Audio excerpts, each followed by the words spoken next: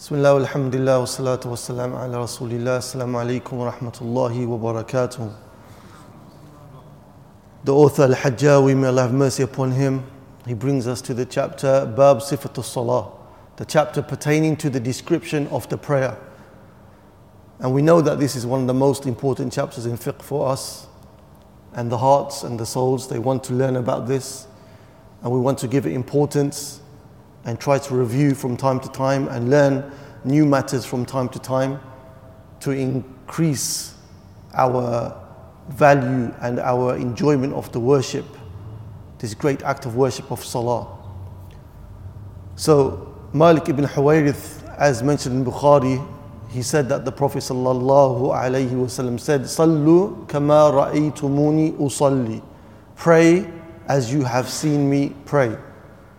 So the believer in his journey towards Allah Azza wa Jal, he wants to try to learn step by step more and more how the Prophet ﷺ prayed, so that he can act upon this hadith of Malik ibn Huwayrith and gain more and more reward. When one goes to the Salah, one should from that moment of leaving towards the masjid start to prepare spiritually and mentally for the Salah. So for example, in Bukhari and Muslim, the Prophet ﷺ said, إذا أقيمت الصلاة إذا سمعتم الإقامة فامشوا وعليكم السكينة والوقار. If you hear the Iqamah, then walk in a situation of having sakina upon you. Sakina is tranquility, whereby you are not making much movements.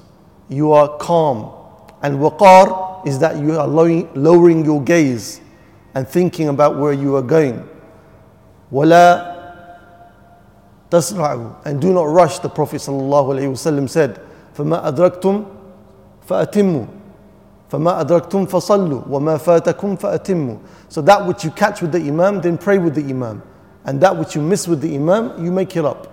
So the Prophet ﷺ is telling us that even before you get to the act of worship of the Salah, you start to think and you behave in a different manner to the rest of your day. You have sakina upon you, which we said is tranquility, and you have waqar, which is that you are lowering your gaze and being in a silent state. So the Prophet ﷺ in this narration, he said, if you hear the iqamah, then don't rush to the salah. Now, is this itlaqan? Is this in all cases? Or are there some exceptions? What do you think? The Prophet ﷺ said, if you hear the iqamah, don't rush. Walk with the sakina and waqar. Are there any exceptions to this? The ulama, they say, if the person is sure that by rushing a little bit, he will catch the takbirat al-ihram, the first takbirah, which has much virtue. Or it will be a situation that he will catch the imam before the jama'ah finishes, which has virtue also. So in situations like this, he's allowed to rush a little bit, as mentioned by Shaykh Hamad al-Hamad in his explanation. But it should never be the case, and sadly we find this to be the case, it shouldn't be the case that the man whom it's obligatory upon to pray in jama'ah, he's always late. So you find people always being late to the Salat al-Jama'ah. Imam al-Tirmidhi narrates, and Shaykh al-Albani rahimahullah ta'ala said it's authentic, from Anas radiyallahu anhu, who said, من صلى لله 40 يوما في جماعة يدرك تكبيرة الأولى كتبت له براءتان براءة من النار وبراءة من النفاق. Anas radiyallahu anhu said that the Prophet ﷺ said, whoever prays 40 days for Allah subhanahu wa ta'ala, catching the first takbirah, min takbirat al-ihram, the first Allahu Akbar of the salah, in every salah, then it is written for him that he is free from two things: free from the fire and free from nifaq, free from hypocrisy. Why? Because the person is giving so much importance to meet Allah Azza wa Jalla in the salah, to be there on time, to ensure that he leaves everything behind for the sake of this act of worship. Not, okay, the iqamah's gone, now I can get ready, now I can take my time. No. From the time of the adhan, you are thinking about getting ready for the salah. The person, as he's going to the masjid, we said he's preparing his mind and his state spiritually. So he starts to make dua to Allah Azza wa Jal as he's walking to the masjid. Allahumma ij'al fi qalbi nur. Okay? This narration that we all know. Oh Allah, put in my heart nur. Wa fi lisani nur. Wa fi sam'i nur. Wa fi basari nur. And in my tongue, light. And in my hearing, light. And in my sight, light. Wa min khalfi nur. Wa min fawqi nur. And from behind me, light. And from above me, light. Wa min tahti nur. Allahumma a'tini nur. Allah, give me light.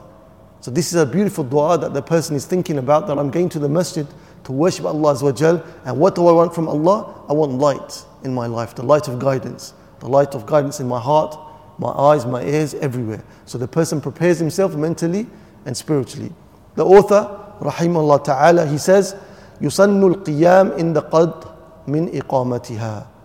It's recommended that you stand up when the word qad iqamati salah is made, qad. Okay? When this is made, this is heard, that's when it's recommended for you to get up. In Sahih Muslim, the hadith of Abu Hurairah, أن صلاة كانت تقام لرسول الله صلى الله عليه وسلم فيأخذ الناس مصافهم قبل أن يقوم النبي صلى الله عليه وسلم مقامه. That the prayer would be established in the time of the Prophet صلى الله عليه وسلم. So the people would get up and they would start to straighten their rows, take their rows before the Prophet ﷺ got up. So the ta'leel, the reasoning from this hadith, Shaykh Mansour Sa'qub, he said, is that the people did it before the iqamah was finished, which means qad qamatis salah. At the time of qad qamatis salah, that's one of the times where it's recommended for you to get up. Okay? If you get up before that or after that, it's not a problem. However, there is another mannerism which is important pertaining to the iqamah. The Prophet ﷺ said in Bukhari and Muslim, إِذَا أُقِيمَتِ الصَّلَاةِ فَلَا تَقُومُوا حَتَّى تَرَوْنِي. If the prayer is established, then do not stand up until you see me. So when the iqamah is given, if the imam is seen, then you stand up at قَدْ قَامَتِ الصَّلَاةِ. If the imam is not seen, then you wait for the imam to come and then you stand up for the salah. Out of mannerisms for the imam and respect for the imam. Because if you stand up before he's there, it's like you are telling him, hurry up, get to where you're supposed to be. Okay? So this is from one of the mannerisms of when you should stand up and how you should stand up. The author, he says, وَتَسْوِيَةُ الصَّفْ. And also from the mannerisms of the prayer is that you establish the sufuf. You correct the rows as the Prophet ﷺ would teach us. In Sahih Muslim, the Prophet ﷺ, of the hadith of Abi Mas'ud, it's mentioned, كان رسول الله صلى الله عليه وسلم يمسح مناكبنا في الصلاة. That the Prophet صلى الله عليه وسلم, he would pass us by in the prayer and touch our shoulders, ensuring that we were straight in the line. Okay? And the Hanbali scholars, they say that this is sunnah, to straighten the rows, and it's not something which is wajib. Why? Because in the hadith of Bukhari of Anas ibn Malik, the Prophet ﷺ said, سَوُّوا صَفُوفَكُمْ فَإِنَّ تَسْوِيَةَ الصَّفْ مِن تَمَامِ الصَّلَاةِ. Correct your rows, straighten your rows, for verily the straightening of the rows is from the completion of the salah. Min tamami salah. Okay? The ta'leel here is, as mentioned by Shaykh Mansour Sa'qub, is that تمام شيء أمر زائد على حقيقته. That the completion of a thing is above and beyond its reality. So it's already there, and completing it, which is the straightening of the rows, is something above and beyond. So that means it's not a wajib, it's a sunnah. Okay, according to this narration of the Hanbali scholars, based upon that hadith. Other scholars like Imam Ibn Taymiyyah rahimahullah ta'ala, they said no, it's wajib. And Shaykh Uthaymeen, they said it's wajib. Why? Because you have in the hadith of Bukhari and Muslim, and the Prophet ﷺ said, لا تسوّن صفوفكم أو لا يخالفن الله بين وجوهكم. You're going to establish the rows as they should be established, or Allah subhanahu wa ta'ala is going to differ between your faces. Meaning cause a difference in the heart, make you not love one another and trust one another as you should. It's going to be something which is going to be taken from you. Why? Because you weren't establishing the rows as they're supposed to be established. So what are the dawabit, the regulating rules for taswiyat as-saf, for establishing the sufuf? What do you think? Okay, good. So the Sahaba radiallahu anhum, they used to stand shoulder to shoulder and foot to foot, ankle to ankle. Okay, this is how they used to do it. However, this is something that shouldn't be done in a way of harming the person next to you. You shouldn't be doing it like with sternness. So some people, what they do is if the person is moving his foot because he doesn't want to do that, they're following his foot and they end up doing the splits. That's not what is sought here. Nor should you be arguing with people over this matter. Okay, if people hold a different opinion, that's well and good because the issue is sunnah. We don't want to cause disunity, okay, because unity is wajib due to a sunnah, right? So it's something which is recommended to do, it's something which is beautiful. If you see the lines close like that, shoulder to shoulder, foot to foot, it's beautiful. And that's how it should be done. But if it's not happening, we don't be stern and we don't cause a commotion over it, right? So the first thing is that اعتدال الصف على سمت واحد. That the ulama, they say the first dhabit, the first regulating rule is that you make the row as straight as possible. You make the row as straight as possible. The second is تراص الصف بحيث لا يبقى فيه فرجة. That you are close together. So not only is it straight, you are close together to the extent that there's no space between the people. There's no space between the people in terms of their closeness being very strong together. Okay? So this is pertaining to how the saf should be. The author, he says, وَيَقُولُ Allahu Akbar. He says, Allahu Akbar. Okay? Because in the hadith of Abi Dawood, Ali radiyallahu anhu said that the Prophet sallallahu alaihi wasallam said, مفتاح الصلاة الطهور وتحريمها التكبير وتحليلها التسليم. That the key to the salah is the purification, making the wudu or the ghusl. وتحريمها, and making it forbidden, meaning the outside actions like eating, drinking, speaking, forbidden, is the takbir. So once you say the takbir, that's when you're actually in the salah. Everything outside of the salah now becomes forbidden to you. وتحليلها, and to make it halal once again for you, the dunya, is to make the taslim. Okay? So the takbir is something which is a rukn. It's something which has to be said. And it's never been reported that the Prophet ﷺ would say another word in place of that. Okay? So the Prophet ﷺ never said, for example, Allahu Azim, which has a similar meaning, but it was never reported to be said in that manner. So it means Allahu Akbar, when you say it, that Allah is greater than everything. Akbar min kulli shay fi dhatihi wa asma'ihi wa sifatihi. That Allah subhanahu wa ta'ala is greater than everything in His being, in His names and attributes, beautiful names and attributes, their meanings and their effects, and in His characteristics subhanahu wa ta'ala. So everything about Allah subhanahu wa ta'ala is great. And that's why when you stand before Allah Azza wa Jalla and you say Allahu Akbar, you bring that understanding to your mind that now I'm standing in front of the one who controls the universe. There's nothing that moves in the universe except with the permission of Allah subhanahu wa ta'ala. I'm standing now in front of the one who is greater than everything else. So any desires that I have from the kings and the queens and those less than them, more so can give it to me is Allah Azza wa Jalla. So you have this feeling that Allah will give it to me and He is able to give it to me and He loves to give it to me. So you have these feelings of understanding what takbir means. And the more you read the Quran and the Sunnah, the more you will come to understand the meaning of the takbir. For example, Allah Azza wa Jal says, قُلِ اللَّهُمَّ مَالِكَ الْمُلْكِ. Proclaim, O Muhammad, that Allah subhanahu wa ta'ala is the sovereign owner of everything in creation. Is the true king. تُؤْتِ الْمُلْكَ مَنْ تَشَاءُ وَتَنْزِعُ الْمُلْكَ مِمَّنْ تَشَاءُ. You are Allah, you give from this kingdom to whom you wish, and you take from it whom you wish. تُعِزُّ مَنْ تَشَاءُ. You raise in honor whomsoever you wish. وَتُذِلُّ مَنْ تَشَاءُ. And you bring down in humiliation whomsoever you wish. بِيَدِكَ الْخَيْرِ إِنَّكَ عَلَى كُلِّ شَيْءٍ قَدِيرٌ. In your hands is all good, and you are over all things able. So when you read verses like this, it really fills your heart with love, with awe in Allah's majesty, and trust in Allah subhanahu wa ta'ala, and you come to understand what the takbir means more and more. When you say the takbir, Allahu Akbar, say it clearly. The second Hamza, a lot of people, they miss this out. They say Allahu Akbar. Did you see the difference? Allahu Akbar is how you should say it. They say Allahu Akbar. They put a waw there. There's no waw there.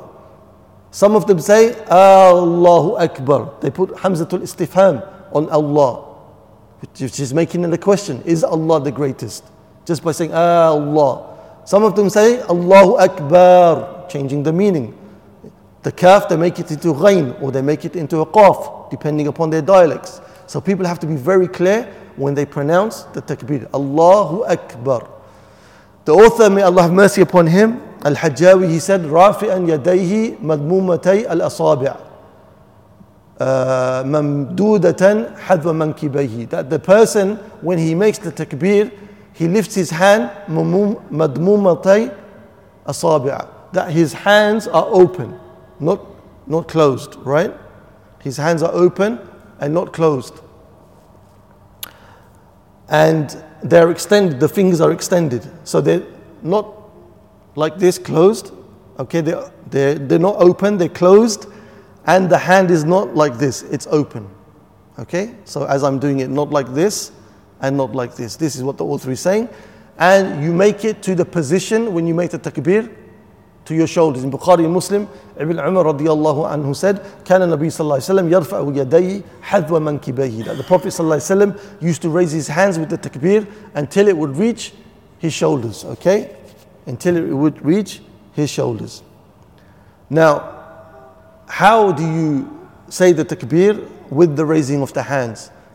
Shaykh Khalid al-Mushayqih, in his explanation, he said there's three different ways. The first of them is that you raise your hands saying Allahu Akbar, and you finish the pronunciation and the raising together. So you start the pronunciation with the raising and you finish the pronunciation with the raising. Allahu Akbar, okay? The second of them is to say Allahu Akbar and then raise your hands.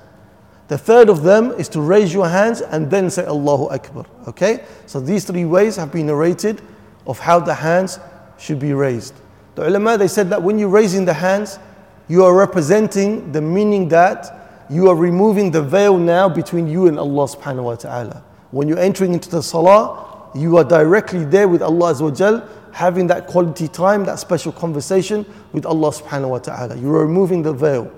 The others of them, they said, you are representing the fact that when you're making the takbir like so, you are throwing the dunya behind your backs. So now in the salah, nothing to do with dunya. You're focusing solely on Allah Azza wa Jal and the matters pertaining to the heart and the spiritual progression. You have forgotten about everything outside of the salah. But is that the reality of most of us? Most of us, when we're in the salah, we're thinking of how to solve the problems outside of the salah, right? So really and truly what we need to do is to try to learn and understand the meaning of the words, to try to understand what is the purpose of the salah, and to try and benefit from this act of worship in the way that Allah Azza wa Jal wants us to benefit. Then the author, he says, kas-sujud, like in the sujud. What does he mean like in the sujud? He means raising of the hands up to the shoulders, like in the sujud. Because when you're in the position of the sujud, your hands are like next to your shoulder. So this is what he means, right? Like in the sujud.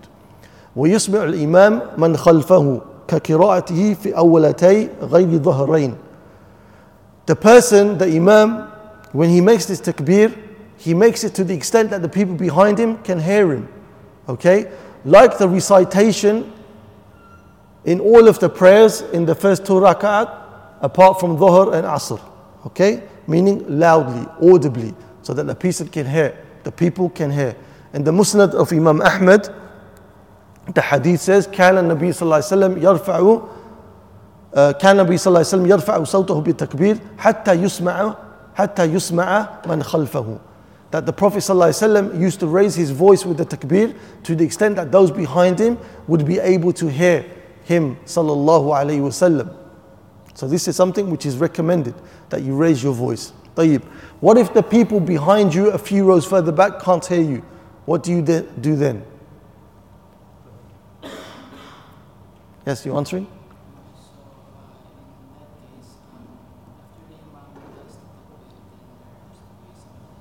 Ahsant. There's somebody who will make the tabligh. Okay? So somebody in a few rows behind can hear the imam, and he knows that the rows further back cannot hear, so he repeats what the imam has said from the takbirat. Okay? And if this is done without need, there's no need for you to do it, then it's makruh, it's something which is disliked. Okay? The author, he says, وَغَيْرُهُ نَفْسُهُ. And apart from the imam, meaning the munfarid and the ma'mum, when they make takbir, they should make it to the extent where they themselves can hear it. Where they themselves can hear it, not in the marketplace where there's so much noise, because then you will have to shout. In a natural situation, what you expect when you make the salah. You make the takbir, Allahu Akbar, to the extent that you can hear yourself, without making tashwish, without making commotion for the people around you, okay? Shaykh Islam Ibn Taymiyyah from the Hanbali scholars, he said it suffices rather that you move your tongue and you ensure you have said the word, okay? So the author says you have to make it with the extent that you hear yourself. And Ibn Taymiyyah rahimahullah ta'ala said to the extent that you know that you have moved your tongue with it, and that will suffice you. This is pertaining to the takbir and all of the recitation which is wajib from the Surah Al-Fatiha and the adhkar. Okay, this ruling that we mentioned now is pertaining to those issues. Shaykh Khalid al-Mushayqih, he asked the question, he says, what about the masbuq? The masbuq in the salah, the one who came late and missed a rak'ah or two or more with the imam. When he's making up these rak'at, how does he do this? Does he make it quietly or does he make it loudly? How does he do it? Afwan? Loudly. In the loud prayers, right? Yes. And quietly in the quiet prayers. Ahsant. And also in the loud prayers, he has the choice also. If he wants to do it loudly, he can do it loudly. If he wants to do it quietly, he can do it quietly. But like the brother said, loud in the loud prayers, quiet in the quiet prayers. طيب. ثم يقبض كوع يسراه. Then the person grabs his kaw. The kaw is this bone following the thumb. Okay, so basically your wrist. It's another way of describing the wrist. So the person, he grabs his wrist in the salah. Okay, that's where he puts his hands, the author is saying. In Ahmad, Abi Dawood and Ibn Majah, Wa'il ibn Hujr, he said, رأيت رسول الله صلى الله عليه وسلم إذا كان قائما قبض بيمينه على شماله. I saw the Prophet صلى الله عليه وسلم that when he would be standing, he would grab with his right, his left. He would grab with his right hand, the left hand, okay? Shaykh Khalid Mushayqih and others, they mention 3 ways that the hands are held in the salah. Anybody know them? The 3 different ways possible. The first of them is like the author said, that with the ibham and the sababa, you grab your wrist, okay? So like so in the salah, okay? This is the first way, but not with your hand hanging down, okay? So you grab it like so, to the best of your ability, and that's how you pray. The second of them is you get your hand and you put it on top of the other hand. The third of them is that the hand goes on the dhira', on the forearm, okay? So these are the 3 ways, and Allah knows best. The author, he says, تحت سرته, underneath his belly button. Because Ahmad, Abi Dawood and Bayhaqi, they narrate from Ali radiyallahu anhu, who said, السنة وضع الكف على الكف في الصلاة تحت سرة. That the sunnah is to put the hand on top of the hand in the prayer, under the what? Under the belly button. Now you have many other narrations, and many of the madhahib, they have differences of opinions, right? Imam Al-Hafidh At-Tirmidhi, the great hadith scholar that we all know, Imam At-Tirmidhi, who has his Sunan At-Tirmidhi, right? And also Al-Majd Ibn Taymiyyah, the grandfather of Ibn Taymiyyah, and many other scholars, they said that there is nothing which is authentically established as to where the Prophet ﷺ would place his hands. Right? So each of the narrations pertaining to the actual placement of the hand, is it on the chest? Is it above the navel? Is it below the navel? There's nothing which is established there, as mentioned by Shaykh Ahmad Khalil and others. Therefore, wherever you put your hands is not a problem. It's nothing to argue over. Number one, it's a sunnah. So we said the sunnah doesn't lead to leaving of the wajib. The wajib is what? The unity. The wajib is not to argue with your brothers and to fight and to hate one another because you are putting your hands different to your brother is putting them. This is ridiculous, right? If you feel you have the correct opinion, teach in the best of manners. but no arguing and no upsetting one another. Why? Because this is how the ulama, the imams before us, this is how they understood the situation. They would have an opinion, but they knew it's sunnah, so they wouldn't force people to their opinion. So this is what I'm trying to say here, that we shouldn't fight over the issue. So the author is saying it's under, where? It's under the belly button, right? And we said that the other opinion in the madhab is that you have the choice. You can put it wherever you want to put it. And this was held also by Majd ibn Taymiyyah and Imam at-Tirmidhi and others. The author, he says, وَيَنْظُرُ مَسْجِدَهُ, and he looks at his masjid. Now if you didn't know the basics of Arabic, you will make yourself dizzy looking around the masjid. Because he said, look at the masjid, right? But we know that he means here the place of prostration, the place of sujood. That is where you want to be looking at. Why do you think you want to look at the place of sujood? Exactly, because apart from it being sunnah, the Prophet ﷺ used to do this, as mentioned in the Mustadrak of Al-Hakim, that like the brother mentioned, it helps you in your khushu'. That if you look at the place of sujood, it's something which is known to help you in khushu'. Tayyib, what about somebody who closes their eyes in the salah and he doesn't look at the place of sujood? So the brother mentioned the first part, I agree with, that if there's something that is disturbing you, as Ibn Qayyim in Zad al-Ma'ad he mentioned, that if something is disturbing you and taking from your khushu', like some of the masajid you go to, it's like the most crazy patterns on the carpet. There's no way you can concentrate. You lose yourself inside those patterns. So there, if it's extremely difficult, you are allowed to close your eyes. Otherwise, it's makruh. Why? Because it's from what the Yahud do and used to do in their prayers. Close their eyes, okay? And so the sunnah is to keep your eyes open, especially if you have a reason to keep your eyes open. Like, apart from being in the salah, there may be something you want to keep an eye on, which is in the direction of the qibla. Okay, which is something to what the brother was alluding. So you can close your eyes if it's distracting you, yes. Yes, so the brother is asking a side question about how to concentrate with khushu' in the salah. Now this is a topic in itself, because the most important thing is preparing before you come to the salah. The wudu, from the time of the wudu, you're thinking about what you're going to do, who you're going to stand before. When you come to the salah, you think deeply about the words you are reciting. But if you still have the shaitan is continually whispering to you, then on your left, you're supposed to spit, not real spit, but making the motion 3 times on the left. And this, as you're doing the salah, like this, but not actual spit, yeah, because your friend will slap you. Yeah. Barakallah feek. Hayakallah. Welcome, inshallah. Welcome. So we come to the point where the author, he says, ثُمَّ يَقُولُ سُبْحَانَكَ اللَّهُمَّ وَبِحَمْدِكَ وَتَبَارَكَ اسْمُكَ وَتَعَالَ جَدُّكَ وَلَا إِلَهَ غَيْرُكَ. So this is known as Dua al-Istiftah, okay, the opening duas of the salah. And Aisha narrated this particular one in Abi Dawood, Tirmidhi, Ibn Majah. So when you say Subhanak, what does it mean? Subhanak Allahumma. Close, glory to God. Subhan is tanzih. Tanzih Allah min kulli naqs, is to remove Allah Azza wa Jal from any deficiency. So you are establishing that Allah is perfect in everything about Him subhanahu wa ta'ala, and nothing of deficiency is associated with Allah Azza wa Jal. So it's as though you are glorifying Allah Azza wa Jal, subhanahu. Subhanak Allahumma wa bihamdik, with your praise Allah subhanahu wa ta'ala, wa tabarak asmuk. Tabarak asmuk, your name is full of barakah. Your name is full of barakah. Wa ta'ala jadduk. Ta'ala jadduk, your power and your might is high.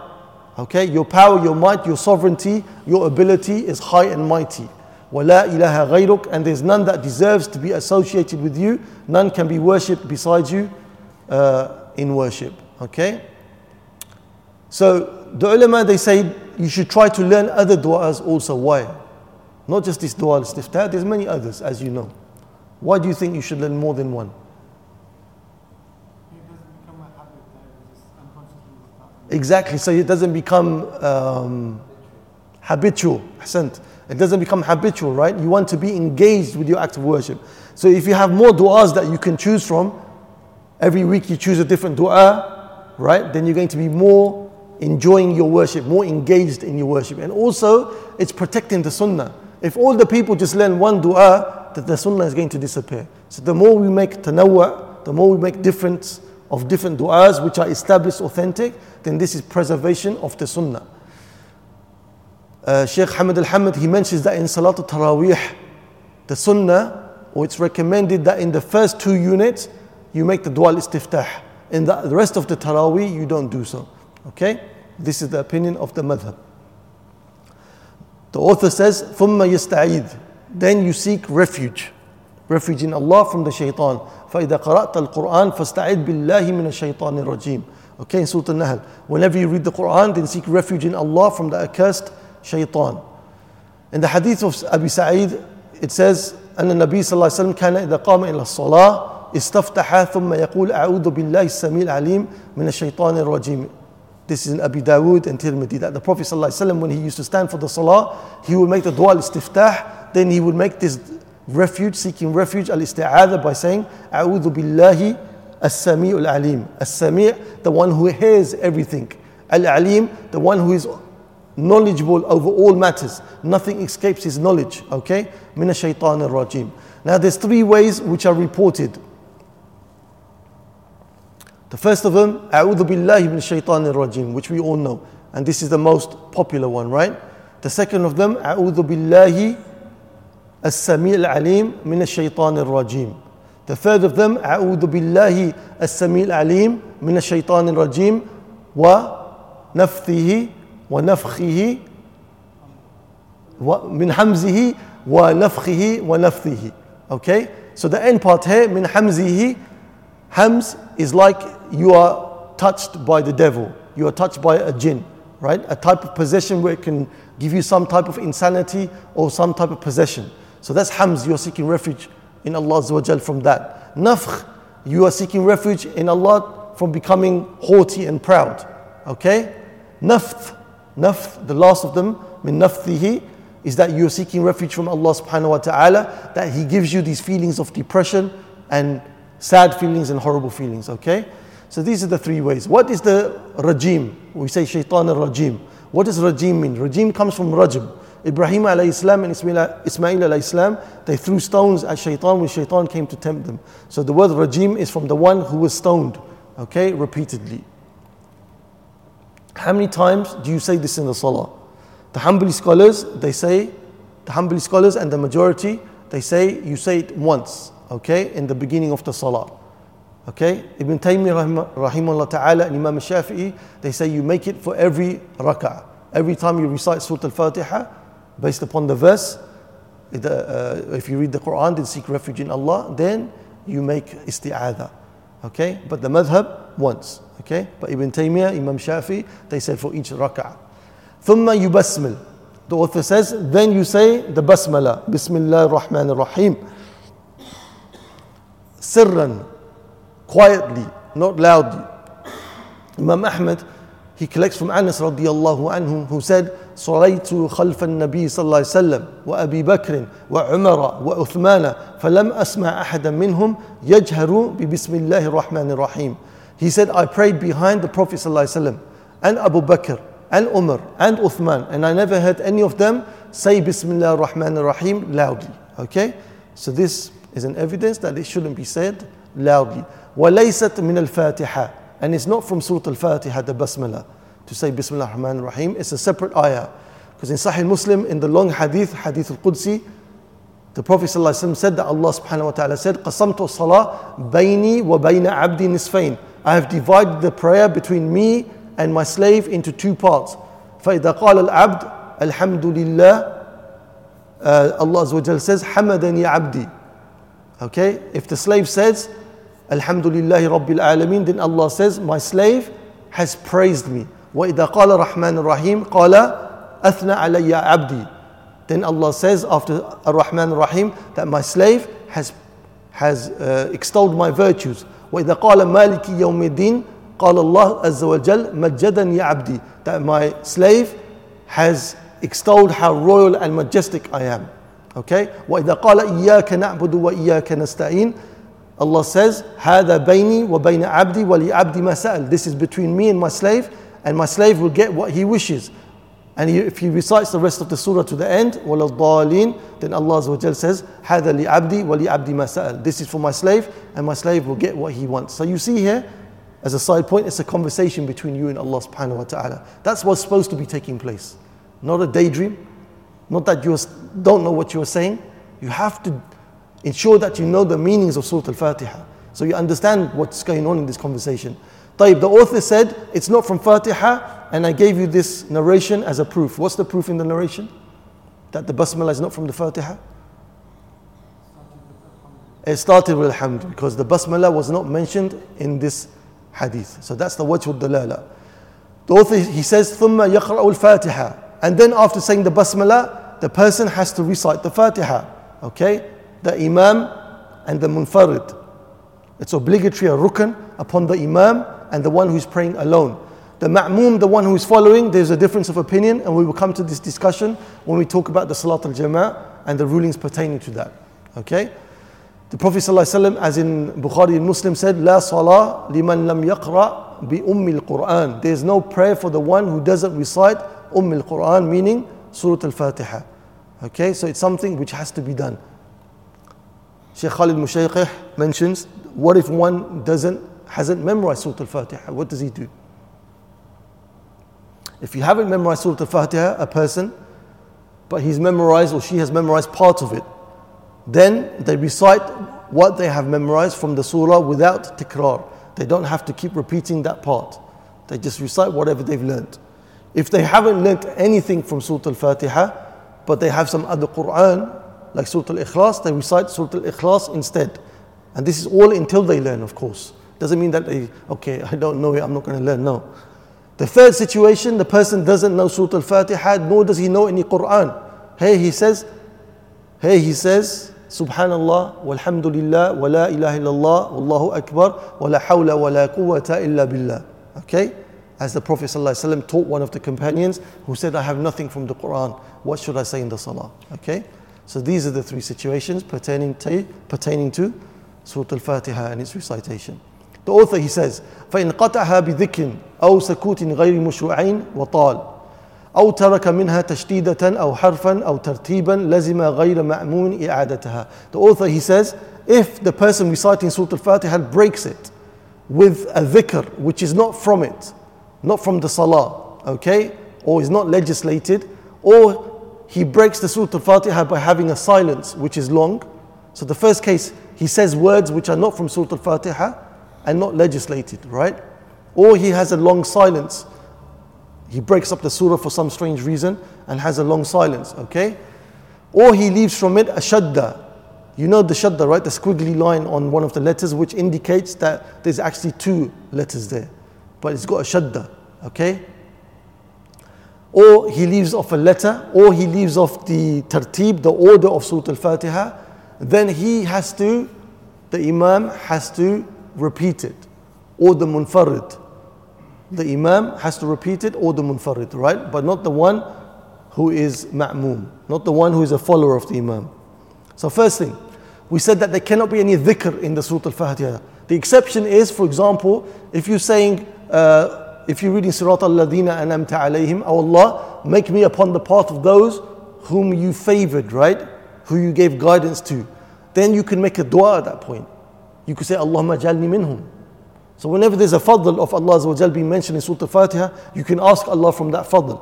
Okay? You can say, oh Allah, make me from them. That's allowed. Also, for example, if you sneezed, it's allowed to say Alhamdulillah whilst reciting Surah Al-Fatiha. Tayyib? The author, he mentioned the danger of leaving out a shadda or leaving out a letter. Millions of Muslims sadly do this because they don't spend time to learn how to recite Surah Al-Fatiha. So either their pronunciation of the letters is incorrect, is not what is found in Surah Al-Fatiha, or they're leaving out a shadda where the shadda should be. How many tashdeed should there be in Surah Al-Fatiha? Anybody know? 11. There should be 11. There's 11 places where you have shadda in Surah Al-Fatiha. So you have to know these. You have to spend time with the shaykh how to pronounce it. Otherwise, the salah can be invalid. So he said, لَزِمَ غَيْرَ مَأْمُومٍ إِعَادَتَهَا. If these things happen in the salah, in the Surah Al-Fatiha, yani the person breaks it or he doesn't know how to recite it properly, then he has to repeat his salah because the salah is not valid, okay? Except for the ma'mum, except for the one who is praying behind the imam. Why this exception? Why this exception? He's a second No. Anybody else? So the ma'mum, the one who's praying behind the imam, meaning the one who's following the imam. So if the imam makes a mistake or the person himself makes a mistake, he doesn't have to repeat it. Why? Because the imam is responsible for the recitation of the one following. Okay? This is the author's opinion. The imam, takes the responsibility for the one who is following him. Therefore, any mistakes made in the recitation of the person behind the imam is covered by the imam's recitation. طيب. ويجهر الكل بالآمين في الجهرية. And all of them, they say Ameen loudly in the loud salah. Ameen. What does Ameen mean? Huh? Yeah. Oh Allah, answer. Allahumma stajib. You are making a dua that, oh Allah, please answer. Okay? Answer this dua. The dua which is made in Surah Al-Fatiha. If you put a shadda on the meme, you say Ameen, it changes the meaning. It comes a meaning of seeking something out, like in Surah Al-Ma'idah, وَلَا آمِينَ الْبَيْتَ الْحَرَامِ. So with the shadda, the meaning is changed. Don't say a shadda on Ameen. It will make your salah invalid because you have changed the meaning of the salah. طيب. Abu Hurairah radiallahu anhu narrates in Bukhari and Muslim that the Prophet ﷺ said, إِذَا أَمَّنَ الْإِمَامِ فَأَمِّنُوا فَإِنَّهُ مَنْ وَافَقَ تَأْمِينُهُ تَأْمِينَ الْمَلَائِكَةِ غُفِرَ لَهُ مَا تَقَدَّمَ مِنْ ذَنْبِهِ. The Prophet ﷺ said in this narration, Bukhari and Muslim, that if the Imam makes the Ameen, or when the Imam makes the Ameen, then you also say Ameen. Because whoever's Ameen coincides with that of the angels, then his previous sins are forgiven. Okay, such a huge virtue. While Ibn Hujr, he narrates in Abi Dawood, he said, كان رسول الله صلى الله عليه وسلم إذا قرأ ولا الضالين قال آمين ورفع بها صوته. That the Prophet ﷺ would say Ameen after ولا الضالين, and he would raise his voice. Okay, so it's something which is well established in the Sunnah to raise your voice by saying Ameen. ثم يقرأ بعدها سورة. After Surah Al-Fatiha, you recite a surah. طيب. Sheikh Mansur Sa'qub, he said that the recitation of a surah can be divided over the 2 rak'at if the person wants to do so. In fact, even the person can recite only 1 ayah in a rak'ah if he wishes to do so, like Ayatul Kursi, for example. However, this is not from the habit of the Prophet ﷺ. From the habit of the Prophet ﷺ, the most reported habit is that he would complete a surah in a rak'ah. So that is the one that should be followed. However, if somebody breaks it once in a while, then it's okay. Or if they do 1 ayah in a rak'ah, then that is okay. So what did the author, he said, ثُمَّ يَقْرَأُ بَعْدَهَا surah. Then, ثُمَّ, he reads after Fatiha a surah. Shaykh Qadi al-Mushayqih, he says this ثُمَّ gives the meaning of tartib and tarahi. Tartib is that in order. Okay, so after Fatiha is done, then the surah comes, and tarahi means that there can be a delay. So he said this indicates, the word of the use ثُمَّ indicates that there should be a pause between Fatiha and the surah. So he says that it's recommended for the imam or the one praying to have ثلاثة سكتات, to have 3 pauses. The first of these pauses is between the Takbirat al-Ihram and the Surah Al-Fatiha. The second of these pauses is after reciting Surah Al-Fatiha and going to the next surah. The third of the pauses is after reciting the surah and going to the ruku'. These are the 3 recommended pauses that should be there. What do you think is the wisdom of having these pauses? Number 1, tranquility. So it's kind of associated to that. The person allows himself to catch his breath. This is the one of them. The second of them allows him to think which surah he wants to recite next. Okay? And the third of them, he differentiates between that which is wajib, obligatory, the rukn, which is Surah Al-Fatiha, and that which is sunnah recitation, which is the surah which comes after it. Okay? This is what the scholars mention. تكون في صبح من طوال المفصل. The last sentence we'll take, a few sentences, that in the morning prayer, it's from the Tiwal al-Mufassal. Al-Mufassal surah, these surah which are called al-Mufassal, is from Surah Al-Qaf until Surah Al-Nas. Okay, from Surah Al-Qaf into Surah Al-Nas. The tiwal of them, the long of them, Al-Mufassal, is the category which is from Qaf to Amma. Okay? And the middle category is from Amma to Duha. And the Qisar, the small category, is from Duha to Nas. Okay? So the author is saying here, Takunu fi subh, in the morning prayer, the Fajr, is from the long of these Mufassal. Any surah from Qaf to Amma, any of these surah. Okay?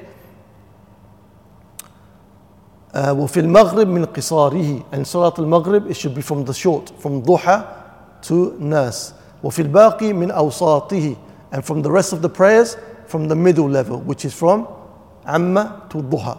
ولا تصح الصلاة بقراءة خارجة عن مصحف عثمان. And if somebody prays with a recitation which is not found in the Mus'haf of Uthman rahimahullah ta'ala, then his salah is not valid according to the opinion of the author. Okay? He's saying the salah is not valid by reciting the other recitations apart from that of the Mus'haf of Uthman. However, many of the scholars, including Ibn Taymiyyah and another riwayah of Imam Ahmad, they said it's allowed if the riwayah, if the narration is authentic, if it's an authentic recitation. However, it's makruh, it's disliked. So if the person did it, his salah is valid. However, he's done something which is makruh. One of the reasons for it being makruh is that now the people were united upon the Mus'haf of Uthman as being the authentic version of the Quran. So the people who don't have the knowledge, they will become confused with this. What is this different recitation that is taking place? So that is one of the reasons why it's makruh. Wa sallallahu nabi Muhammad sallallahu alaihi wasallam. I ask Allah subhanahu wa ta'ala to give us understanding of this great act of worship, and anything which was correct was from Allah Azza wa Jal. Mistakes and shortcomings from myself and shaitan. If you have any questions, then feel free. I ask Allah Azza wa Jal to make this heavy in our scale of good deeds. Ameen.